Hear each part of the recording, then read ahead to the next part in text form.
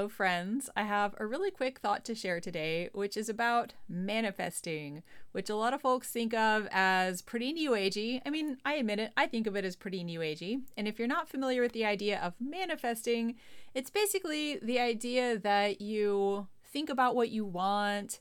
Maybe you focus on it, you create a vision board, something like that. And if you keep this thing in mind, or this, set of circumstances, whatever it is you're trying to get, your thought, your orientation toward this is going to bring it into your life somehow. And I'm not like a huge believer in this myself, but I realized I actually do believe in something really similar that's backed up by a lot of Buddhist doctrine. And that is the idea of karma. And if you're wondering, wait, what does manifesting have to do with karma? The idea of manifesting what you want is basically that you're gonna keep your mind on a goal. You're gonna use your intention to bring something into your life. Now, from a Buddhist perspective, if you don't have the causes and conditions to bring this into your life, it's just not going to happen. Like if I decide, I don't know, I want to win the lottery or write a book that becomes an instant bestseller, and I don't know, I get like on the New York Times bestseller list for 60 weeks in a row. It's not going to happen just because I want it. But here's the thing I realized in connection with this idea of manifesting. The Buddhist teachings on karma teach you how to create the foundation, how to create the causes for the thing that you want to experience in the future. So you might be familiar with the idea of past and future lives in Buddhism. And the idea of karma is that our circumstances for this lifetime are basically created through our previous lives. So that when we're born into a particular family, we have a particular body, particular circumstances, all of that actually is created by what we kept our attention on in previous lives. And the same thing works within like any one lifetime, but maybe to a lesser extent. Like for instance, I've already got the karma for this lifetime, I don't know, to be female, to come from the US. Like I have all these circumstances that are already determined. So I'm not gonna, there are certain limits on how much I can change what's showing up in this lifetime based on the karma of previous lives. But this is where Buddhist practice is really helpful. There are practices for clearing out your karma from previous lives. Practices like just reflecting on, all the stuff you've done, maybe just today, maybe just this week, maybe just this last year, all the stuff you've done that you're not proud of and you don't feel good about. And you really decide like, I don't want to keep doing that stuff. These patterns are harmful to me. They're harmful to the people around me. They're not setting up a good future. So by reflecting on what you've done and really trying to get to the root of it, not just like, oh, I wish I could talk about people behind their backs less often. Okay, so why am I doing that? Can I let go of the foundations that are driving this negative karmic behavior?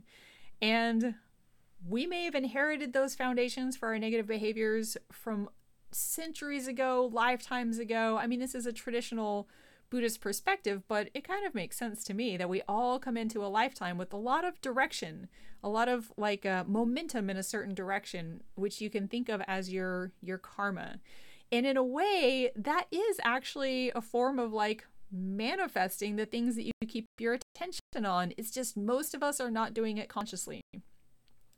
If you're always focused on what's going wrong, if you're focused on the people who stress you out, if you're focused on, I don't know, the negative self-talk that just pops up in our heads all the time, if you're focused on what you can't do, what you don't have, I mean, all that stuff. From a Buddhist perspective, you're cultivating a sense of what you're not, what you lack, what you want. And there's just this sense of insufficiency, sense of not enough, and you're just going to keep perpetuating that. That's not something I want to manifest, but like from a karmic perspective, that's what we are manifesting, if you want to put it that way. So that's the negative side of it. But with the positive side, this is, I think, where people, like especially modern Western people, don't necessarily appreciate the full power of Buddhism. It's a whole set of guidelines and suggestions for how to live your life that will actually help you set good karma in motion so that the future of this lifetime and your future lifetimes for however many, I don't know, centuries or eons to come, that they're all going to be improved. So if you're curious to know more about this, you can just Google the Eightfold Path in Buddhism.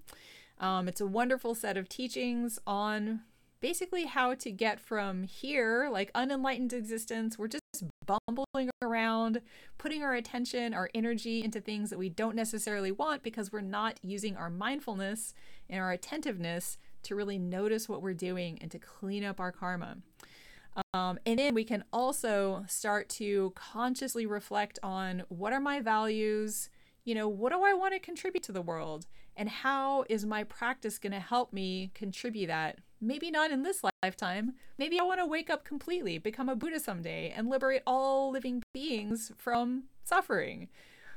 Okay, let's manifest that. That's called the Bodhisattva ideal, and there are prayers you can do for that reason. There's all these practices, especially in the Mahayana tradition, where people talk a lot about the Bodhisattva ideal. There's really time-honored ways of cultivating that open, spacious, compassionate mind so that someday you manifest as a Buddha who's capable of really benefiting yourself and other living beings. So I just wanted to share a little something about how Buddhism offers us the tools to shape the future that we want. And in a traditional view of past and future lives, we're not limited to the amount that we can shape our future.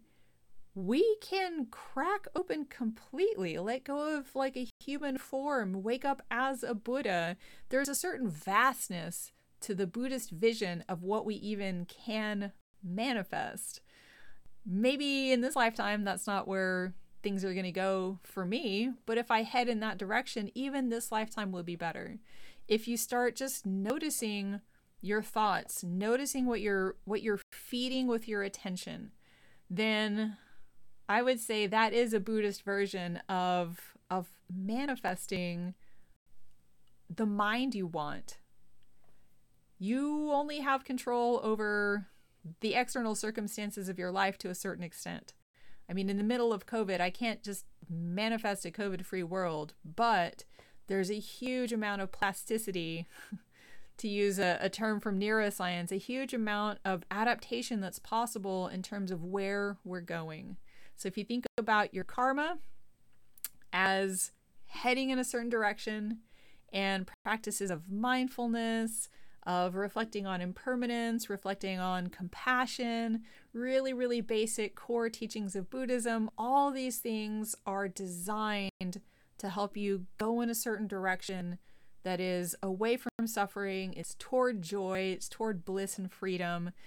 So if you're interested in learning more, as I already mentioned, you can Google the Noble Eightfold Path in Buddhism. I also wrote an entire short, easy book for beginners called The Buddhist Path to Joy, which is about the Four Noble Truths. And it's meant to be a very easy introduction to Buddhism. And you'll understand, I don't necessarily talk about manifesting in that book because it's not exactly a Buddhist term. But if you read it, you'll understand more about what I'm talking about in terms of cleaning up our karma, using meditation and other forms of Buddhist practice to choose the direction we want to go in instead of just following after our habitual tendencies. So I hope that's helpful. I hope that maybe it gets you thinking about karma in a slightly different way, or manifesting in a slightly different way, and that this can help you to ultimately live into, to manifest a much vaster and more joyful self. So may you and all beings be well.